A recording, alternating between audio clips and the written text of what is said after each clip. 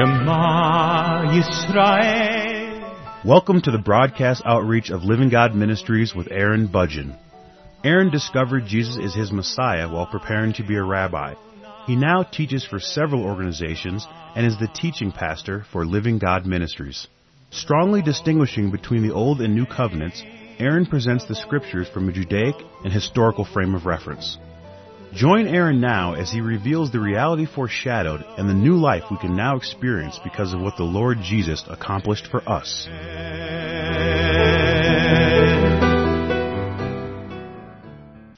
In John chapter 4, we have the description of the Lord Jesus speaking with the Samaritan woman at the well. In John chapter 4, beginning in verse 3, it says that he left Judea and went away again into Galilee.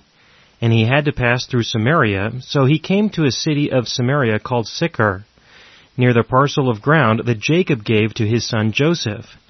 And Jacob's well was there, so Jesus, being wearied from his journey, was sitting thus by the well. It was about the 6th hour. There came a woman of Samaria to draw water. Jesus said to her, "Give me a drink," for his disciples had gone away into the city to buy food. Therefore the Samaritan woman said to him, "How is it that you, being a Jew, ask me for a drink, since I am a Samaritan woman? For Jews have no dealings with Samaritans." And then Jesus answered, but I'll come back to that in just a moment. What's very interesting about this situation is that the Lord Jesus is speaking with a woman at the well. First of all, in the society at that time, men did not speak with women. That was just simply considered to be unacceptable. Men would not speak with women in general under any circumstances, except within a private household. And there are many reasons for that. There are many good reasons for that. There are some very valuable cultural implications of that. For example, it reduces the opportunities for people to have inappropriate relationships. It also reduces a lot of the complications that men and women have when trying to select one another for a wife or for a husband, because in general, judgments like that are clouded by the presentation that people give of themselves to each other. For example, when people go on a date, when they go out and spend some time with each other, in general, what we do is we tend to present ourselves in a way that will be most appealing to the other person.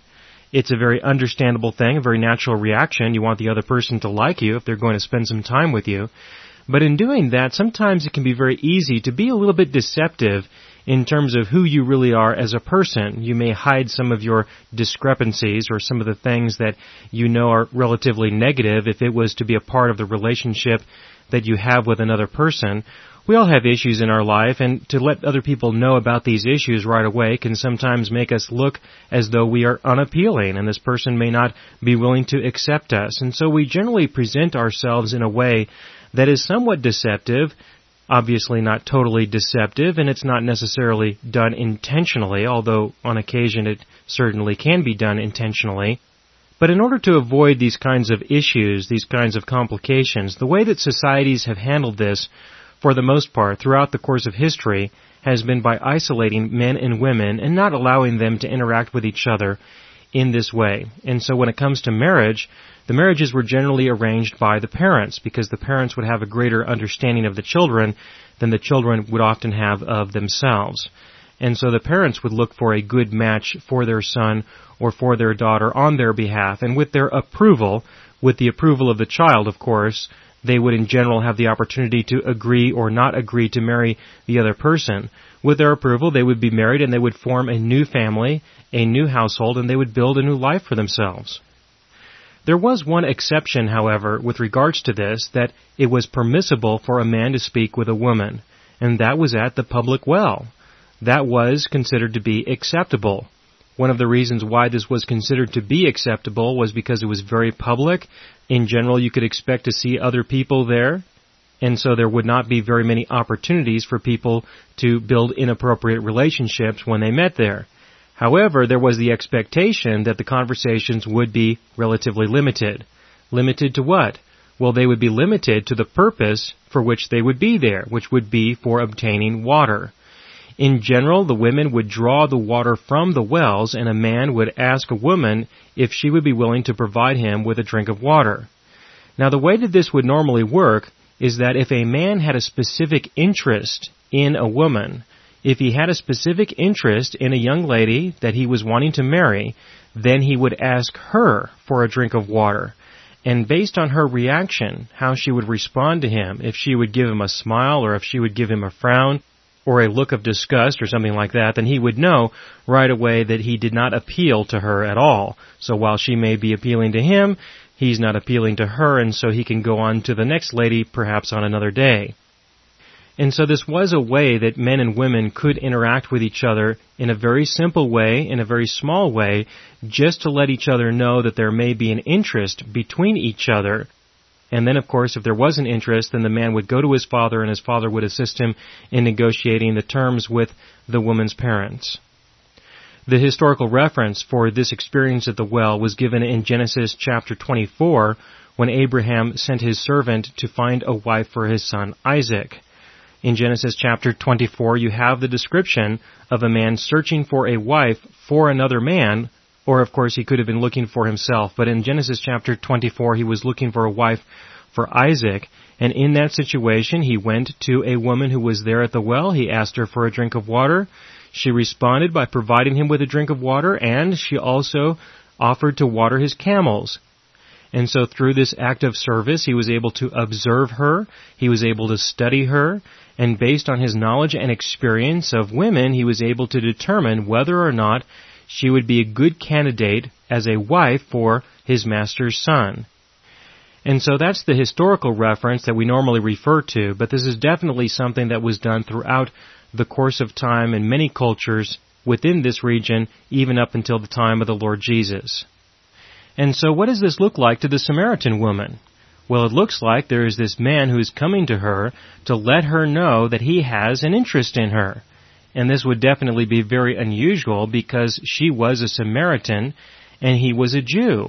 Jews and Samaritans did not marry with one another. That was definitely considered to be unacceptable in the society at that time, in both the Samaritan society and in the Jewish society. However, it was more so in the Jewish society. It was the Jews who rejected the Samaritans more than the Samaritans had rejected the Jews. And I do give a complete explanation of this matter, the issues between the Samaritans and the Jews, in a series of programs that I presented on the history of the Samaritans. And so for more information, I would like to encourage you to listen to those programs. But in this situation, what we have is we have a Samaritan woman who's being spoken to by a Jewish man, and in this context, it normally means that he has an interest in her with regards to considering her for a wife.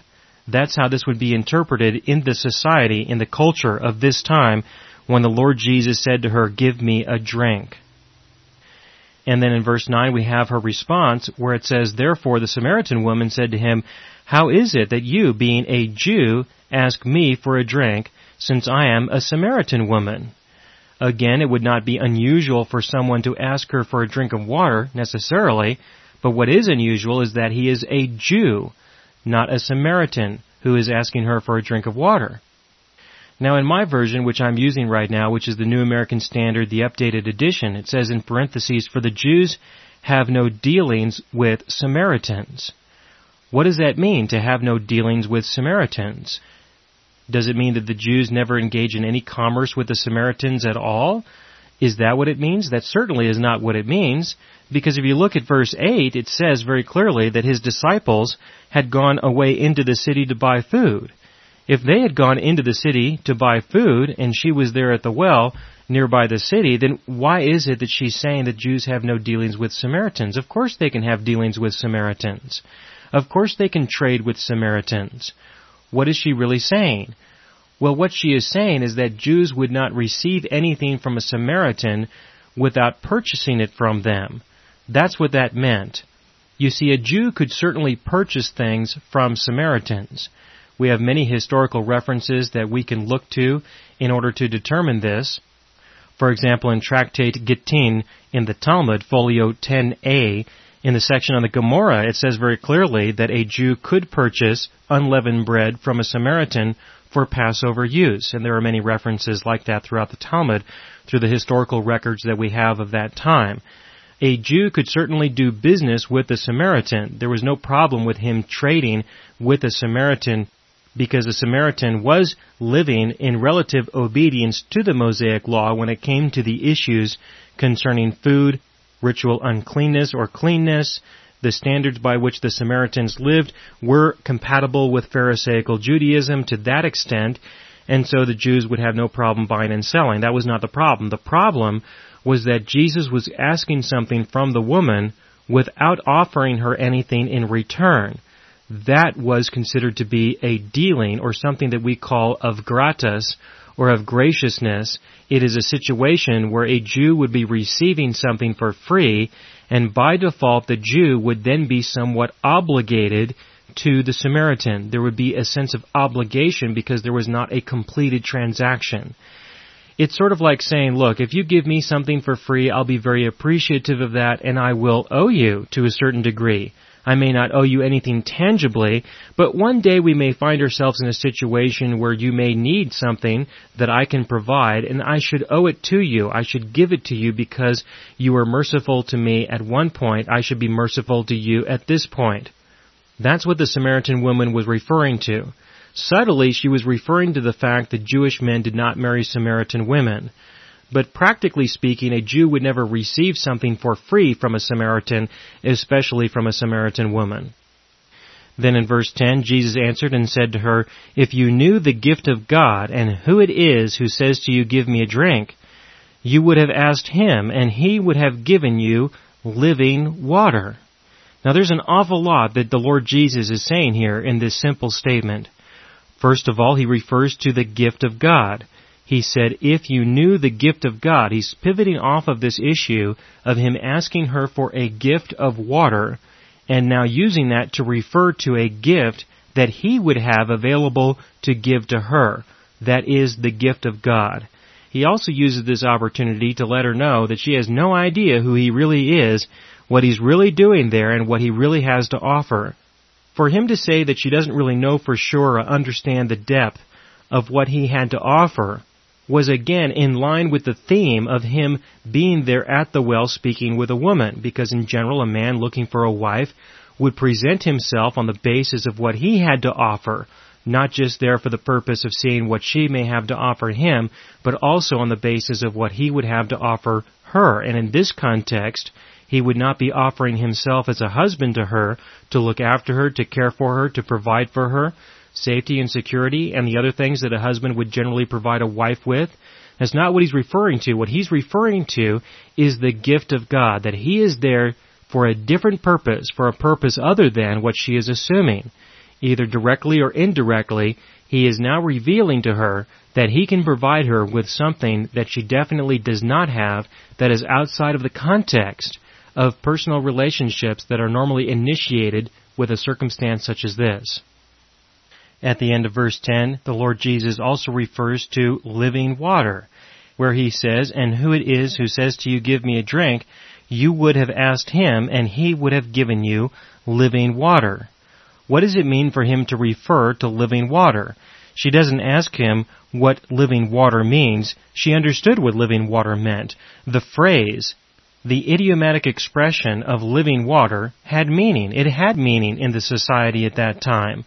Living water is referred to in Leviticus chapter 11, verse 36. In Leviticus chapter 11, verse 36, living water is referred to the water that is acquired by collecting water from a spring or a cistern.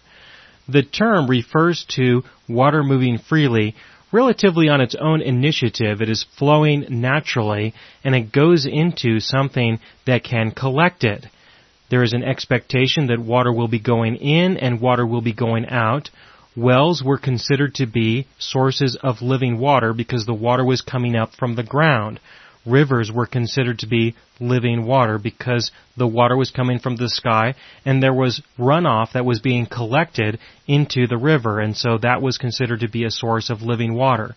But water that would be in a jar would not really be considered to be living water, or water that was a puddle on the ground after a rain. That was not considered to be living water. And so the people understood, or they had a definition for living water already. That was well understood. The Lord Jesus, I believe, had a deeper meaning to this living water that he is referring to, a different kind of living water. And so while he is using a phrase that the people used, that the people understood as they would use that phrase with each other, it had meaning to it, the Lord Jesus is imputing a different meaning into his reference or his referring to living water. This is explained as you continue to read. In verse 11, she said to him, "Sir, you have nothing to draw with, and the well is deep. Where then do you get that living water?" In other words, the living water that she could get was already available to her because she had the tools in order to draw the water from the well. He didn't have those tools to draw the water from the well. In fact, he was there asking her for a drink of water to get the water for him. If he had the tools to get the water, he could have very easily gotten the water himself, and then he could give that water to her, or he could keep it for himself. Either way, it was considered to be living water, and they had a source for living water. She had a source for living water. What is he talking about? Why is he referring to a water that she cannot necessarily obtain that he can provide for her? What is he really talking about? That's why she says to him, "Sir, you have nothing to draw with, and the well is deep." And she asked him, "Where then do you get that living water? Where do you get this living water that you are referring to when I can just get my own for myself?" In verse 12, she follows it up by saying, "You are not greater than our father Jacob, are you, who gave us the well and drank of it himself and his sons and his cattle?" In other words, is he going to be greater than Jacob? Well, of course he is. We know that he's definitely greater than Jacob, but not because he's going to provide her with a well, not because he's going to provide her with water to drink, not because he's going to bless her flesh, in other words. He is greater than Jacob, not because of what he can provide her with to indulge her flesh. He is greater than Jacob because of what he can provide for her spirit. That's what made him greater than Jacob, of course. As you continue to read into verse 13, Jesus answered and said to her, "Everyone who drinks of this water will thirst again, but whoever drinks of the water that I will give him shall never thirst. But the water that I will give him will become in him a well of water springing up to eternal life." Now there's obviously an awful lot that the Lord Jesus is saying in this statement. This verse 14, is definitely packed with a lot of very important spiritual insights. Would the Samaritan woman have any idea what he's talking about? I honestly don't think so. I honestly do not think that the Samaritan woman, or anyone for that matter, would have had any idea what he was actually talking about.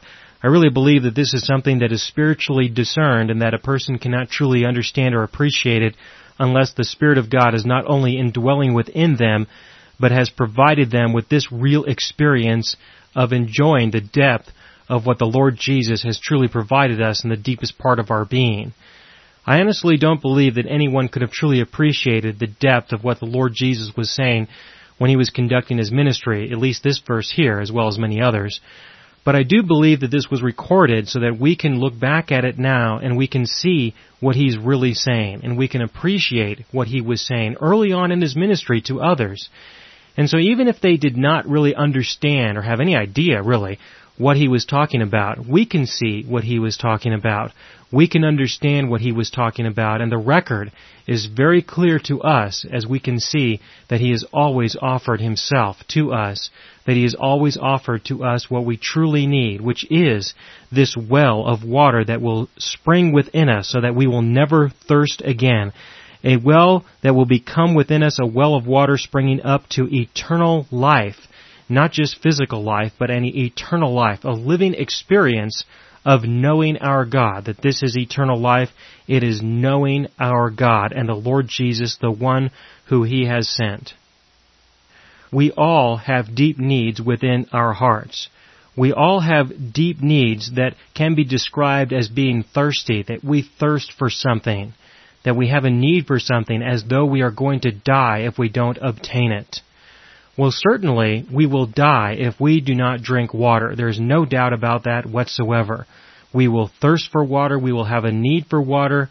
We will always have this need. And if we do not consume water, if we do not drink it, then we will die physically. So likewise, we thirst for another kind of water. We thirst for another kind of life. we thirst for something else in addition to that, and we will die if we do not receive that which we have a need for. With physical water, it's easy. It's easy to identify what that need is, and it's easy to identify the source that will meet that need.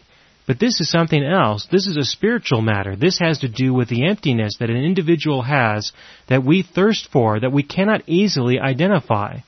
It's very difficult for people to really identify what their needs truly are. And I believe that the reason why is because there's a lot of deception in the world. There's a lot of unbelief in the world. There's a lot of confusion in the world. People are constantly being bombarded with all kinds of advertisements all the time that advertise things like do this, obtain that, participate in this, or don't do that, or don't do something else, or do something else. All these kinds of things are presented to us throughout our life on the basis of if we will do these things, obtain these things, participate in these things, then we will feel complete. The emptiness that is within us, the thirst that we have in the deepest part of our being will finally be satisfied. And so people assume that the need for these things, that the need for certain kinds of relationships, that the need for certain people, the need for certain activities is what we really thirst for. But in truth, those are not the true needs. The true needs are something else. The true needs have to do with our need for being loved. The true needs have to do with our need for being accepted. We engage in relationships with other people because we believe that we will feel loved. We believe that we will feel accepted. We believe that we will have meaning and understanding and purpose in our lives. We won't, not through the world, but we believe that. And because of that, we end up living a life of being totally deceived, assuming that our need has to do with fulfilling our lack of these things that the world can provide. But the truth of the matter is that the world will never provide anything that we have a need for, that we are constantly thirsty, and we will eventually die physically, and we will die spiritually in that sense as well, because we will no longer have an opportunity like we do have right now to be satisfied. The only way that we can be satisfied is to be satisfied by He who can satisfy us. And the only one who can do that is God Himself, because He created us to have this thirst within us, to have these needs within us. But He also created us in such a way that only He can meet those needs. Only He can provide the true spiritual water that we have a need for that will satisfy the deepest part of our being. No one here on earth that He has created can possibly meet those needs, can possibly satisfy this thirst that is within us. This is a creative act that He has done specifically for this reason, so that we would turn to Him and have an opportunity to know Him. That's why He has done this, and that's why He has structured the world in the way that He has, and that is why He has created us in the way that He has created us. And that is what He is doing here, right now and today. He is reaching out to us, appealing to us, wanting to give to us freely as a free gift Himself, to meet the very deepest needs of our heart, so that through the giving of Himself and through us receiving Him in us and experiencing Him and enjoying all that He has for us as a person relates to us as a person. He is a person who relates to us as a person. As we enjoy that, as we live our lives out of the abundance of His love for us, out of the abundance of His acceptance for us, then this is a well that will be filled with His water. It will be filled to the extent where it will be overflowing, to the point where others will have an opportunity to see and experience the living water that we have received, so that they also can be encouraged and inspired to turn to Him who will provide them with all that they have a need for. And this water is definitely perfect. This water is the kind of water that once you take of it, you will never have a need for anything else. You will know what it is to finally have your thirst satisfied. And when you experience this, you will never be the same. You can never be the same. You will never be able to turn back to the world with hope that perhaps the world may be able to satisfy this thirst. Because deep down inside you will not only know that it cannot, but you will also know who can, and you will never be the same. The Lord Jesus spoke to the woman at the well in the context of what he wanted to give to her. But what he spoke about was something that was unique to her early in his ministry. In the beginning of his ministry, he was reaching out to the Jewish people on the basis of his messianic identity, on the basis of him being the legitimate king of Israel, the one who would be the Messiah for them. But to the Samaritan woman, he spoke very differently. To the Samaritan woman, he spoke to her on the basis of her personal need, on the basis of the gospel, the good news of the Lord Jesus, on the basis of the new covenant that would go into effect after he died. After he died for the sins of the world, so that he could restore to us as a free gift the spirit of life that had been lost in Adam. And through that restoration, we are resurrected. We are made spiritually alive by the indwelling presence of the living God within us. And because there is no sin left unforgiven, there is no sin that can possibly cause that life to depart from within us again. That is the message of the gospel, and that is what was introduced to the Samaritan woman, but it was not fully realized until after he rose from the dead. And I will continue with this subject in the next broadcast.